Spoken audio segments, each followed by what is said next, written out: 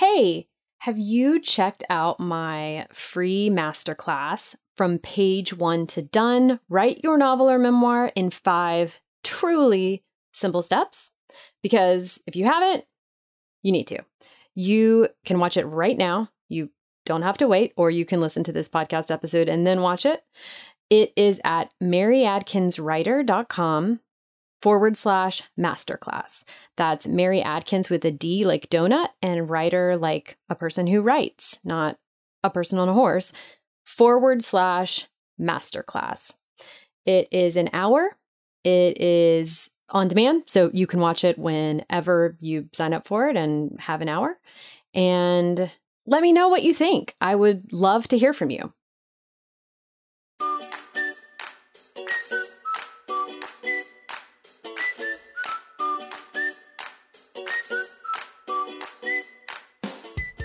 Welcome to Season 2 of the First Draft Club. I'm your host, Mary Adkins. I'm an author and writing coach. You can find my novels, When You Read This and Privilege, in your favorite bookstore, and my next novel, Palm Beach, will be out next summer, so stay tuned for news about that. I also have a 2.5-year-old named Finn, and so if you hear background noise during this episode or any episode, that's probably why. I do my best to curb it. I'm in my closet, for example, but sound carries, especially when they're sounds made by an amazing and very loud toddler. If you tuned in for any of Season 1, you know that the way that this podcast works is I take a question from my weekly word shop with my students, and I bring it to the podcast to answer it on the air.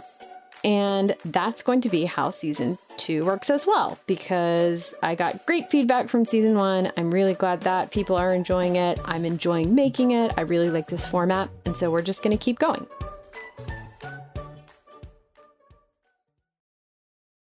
This week's question reads, Dear Mary, I've noticed that quite a few writers, when they finish the first draft, have a lot of revising to do. It's a huge milestone and probably the biggest hurdle to get the first draft finished, I realize. But can you share tips on how to write a fairly solid first draft so that the revision process doesn't take a very long time or require a ton of reworking the material? There are so many roads and paths to completion and no one way, I realize, but I'm interested in tips to get down a pretty solid first draft. Okay, I know I've talked about this before, but once again, I will tell you that when I wrote my first novel, When You Read This, I wrote it about 10 times, meaning I revised it about 10 times. And usually when I tell the story, I talk about how I didn't know how to write a novel yet, and I didn't yet know how to trust my own vision, and how combined these things led me into, a lot of trial and error that took a period of years. But in this episode, I want to get more specific for a second, which I haven't done before in telling this story.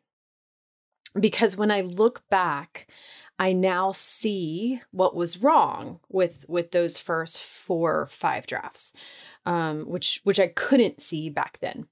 Those first few drafts of my novel had a story problem, a big story problem, which is that one of my main characters, it was Smith, whose arc really needed to drive the story because he was essentially the protagonist in the present world of the story. There's a present version, there's sort of a present world in the story and a past world in the story. And he's really the protagonist of the present world of the story.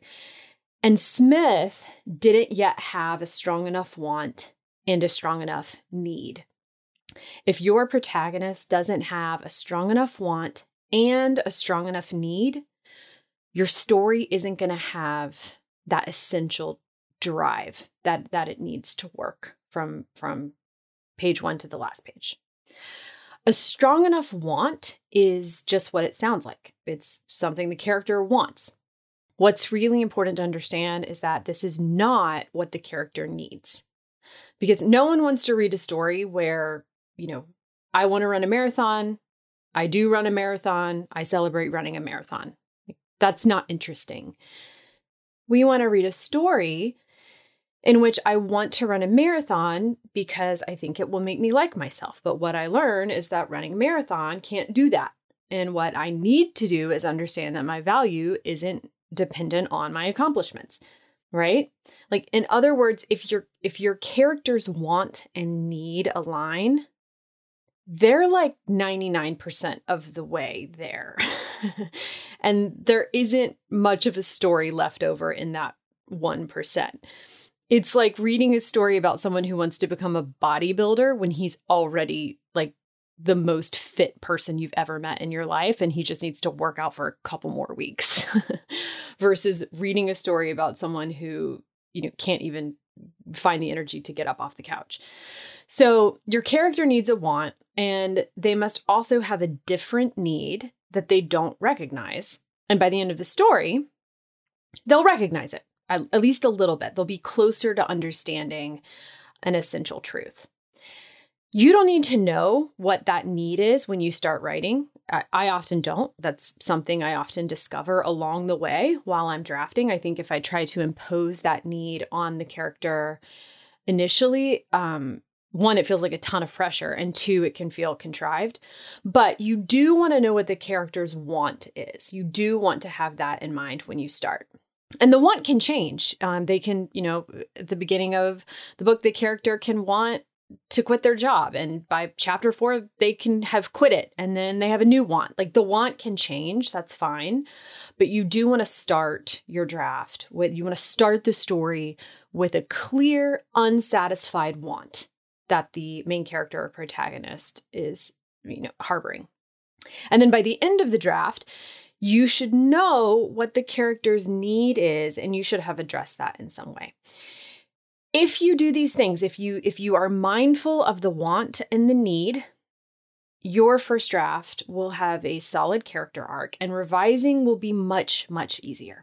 Instead of dealing with this problem back in the day, because I didn't know that I had it, I took classes on everything else. I worked on my sentences. I worked on character descriptions. I worked my writing to death.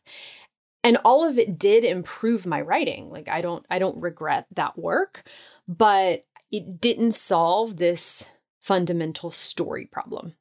Sometimes I'll get a draft from someone I'm working with, and I can tell that they've put so much work into it. The writing is really carefully considered. They have fun scenes. It's clever. Their language is rich.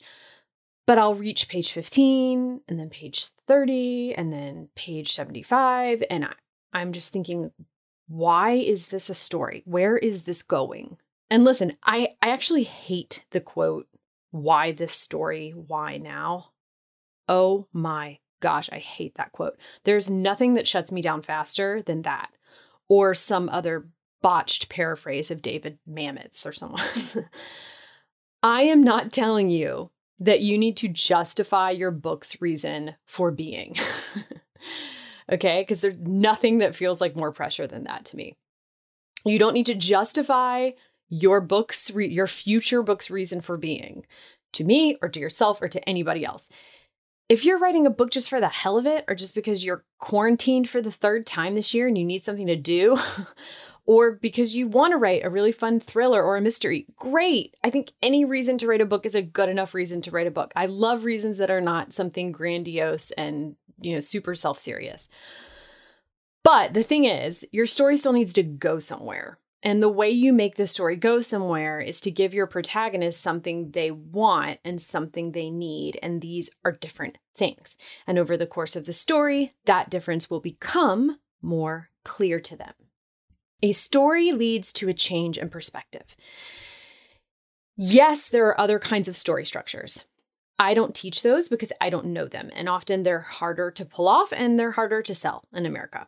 Whereas if you stick with this principle, it's much easier to write a good story that readers will find engaging and meaningful, and ultimately meaningful.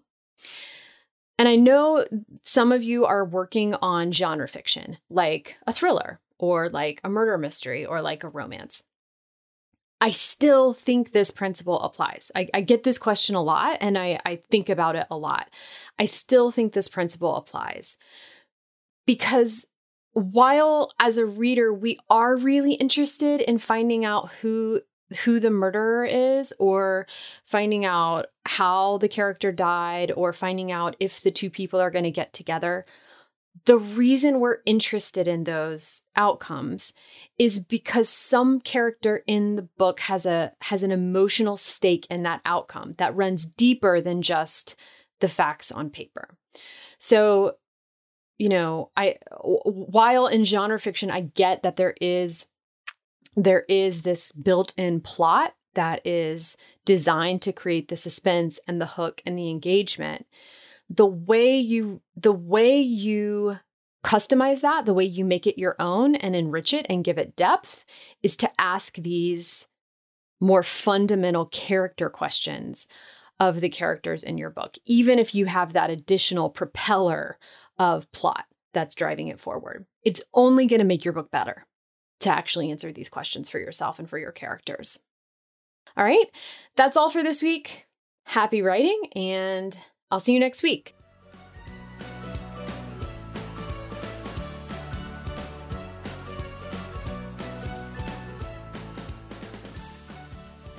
Thanks for listening to the First Draft Club. Subscribe and leave a review, and I will adore you forever. And if you want to submit your own questions and attend these sessions live, you can join our community of authors by going to maryadkinswriter.com. That's Adkins with a D, like donut. And if you want to attend my free masterclass on how to finish your book in 5 simple steps, just go to maryadkinswriter.com/masterclass. That's maryadkinswriter.com/masterclass, and you can watch it instantly. Happy writing! See you next week.